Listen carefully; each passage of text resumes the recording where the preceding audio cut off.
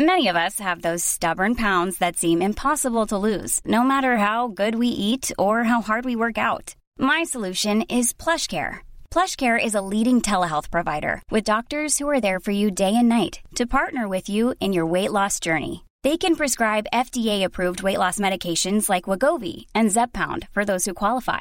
Plus, they accept most insurance plans. To get started, visit plushcare.com/weightloss. That's plushcare.com/weightloss. Here's a cool fact. A crocodile can't stick out its tongue. Another cool fact, you can get short-term health insurance for a month or just under a year in some states. United Healthcare short-term insurance plans are designed for people who are between jobs, coming off their parents' plan, or turning a side hustle into a full-time gig. Underwritten by Golden Rule Insurance Company, they offer flexible, budget-friendly coverage with access to a nationwide network of doctors and hospitals. Get more cool facts about United Healthcare short-term plans at uh1.com.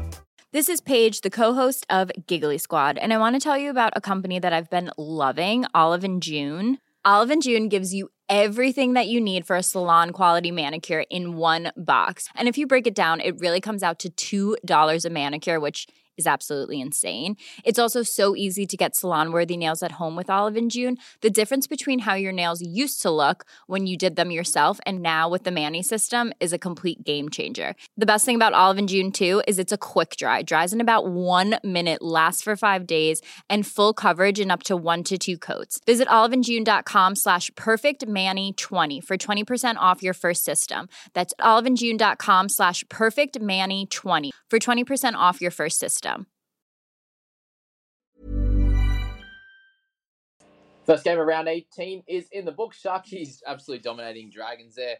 Dragons kicked it off pretty well with a good start, and then the Sharkies went on with it from there, and yeah, just made sense exactly how things happened last week against the Warriors, just happened again against the Sharkies. The left side defense from Dragons, not so great, and just really allowed the Sharkies there to run right and get Britton Nicker a couple of easy tries, and yeah, an interesting score from him.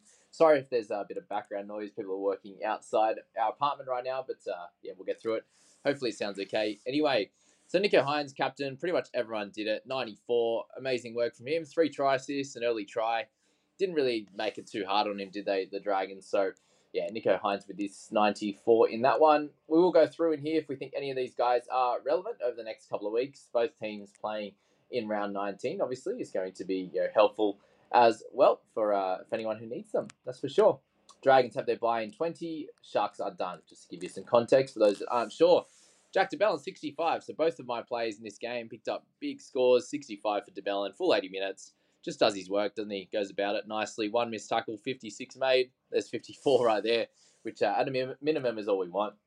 And you look at de Belin and his scores over the last 2 months, basically. He's averaging 58 for the season, and it's way over 60 for all of those games since he's been playing big minutes in the 13 role. So yeah, you look at his scores, you look at that compared to Isaiah Yeo, you look at it compared to Payne Haas and these types of guys, and de Belin needs to be in our sides for the rest of the year. It'd be silly to even think about trading him out. For anyone that was looking at Sifat Talakai, a 62 was obviously great.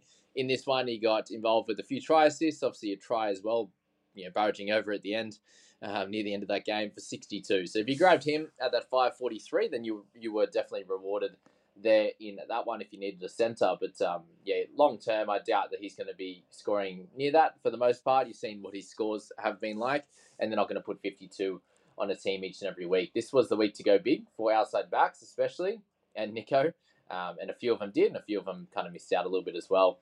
Sloaney, man, this guy's killing me.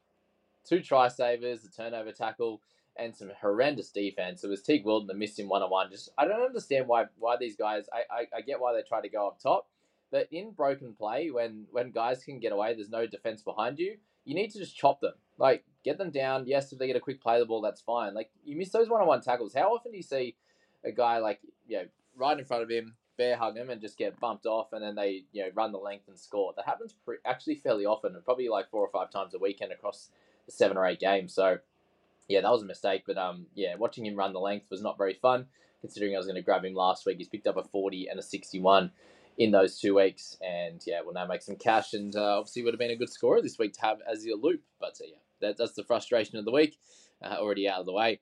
Matt Moylan, a much better game for him, 55, but that was pretty obvious in this one. Britton Nickera, 53, 2 tries. That last one was so frustrating. Like, what the hell was Ben Hunt and Fainai doing out of the line? They were behind Moylan when he went to pass the ball. Like, it was so stupid defense. And yeah, Nicaragua goes over again.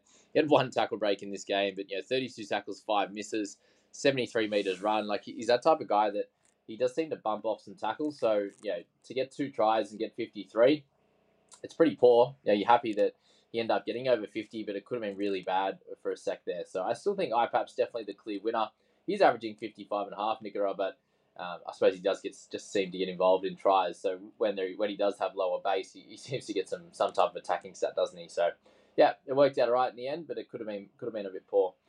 Brayley 49, he had a pretty solid game as well. T. Wilden 48, if you're still holding him, solid, a pretty low first half. I think it was 11 at half time. So yeah, really turned it around there. Will Kennedy 47, Zach Lomax 46. Just continues to do good work. He obviously got the turnover tackle and the try saver when Sloan did earlier on Mulatalo there. Picked up a couple of goals, 28 tackles for 1 miss. So his base stats are much improved this year. Just isn't getting as many attacking stats as normal. So Lomax would have been a great option as well. Him or Talakai would have worked out pretty well. Mulatalo, the 45 was solid. Hunt 42, Molo 42. I know. Do you think any of these guys are buys going forward? Like, I think Lomax, if you could definitely have him as one of your centers, but him, Talakai, are they going to be keepers long term? I don't think so. Nicaragua can definitely target for sure, given he has no more buys left. But again, I'd go for the Tigers guys first, just in my opinion. But yeah, that's that. How good was Tommy Hazleton? He looked great out there. Jaden Suar was 38, was okay at best in this one, missing a few tackles as well. McInnes, just not really an option, guys. Obviously, the minutes just aren't there for him. Jesse Raymond was on 29 before the update, so it's a little painful to get up to 35. But even his try, like they go up for it. Well, he's the only one that goes up for it. And bloody Fainai or Mongo or whoever it was in that spot, just actually it was Fainai there, just looking at Mongo, thinking he was going to go up for it. So just horrendous defense. Just let him go for a free catch over the line. There's nothing more you want than to be able to do that. So got that try on that front. Helped him out a little bit for 35, but still, you'll take it, but you want a lot more in this game when they put on 50-odd. Unfortunately, Jacob Little had a cracking start to this game. Obviously, the try assist early on that right side to Ravalawa, but 5 missed tackles and an error to go along with just his 17 run meters. 35 and 57 minutes. They just, really don't want to give him the big minutes, and it's very unfortunate.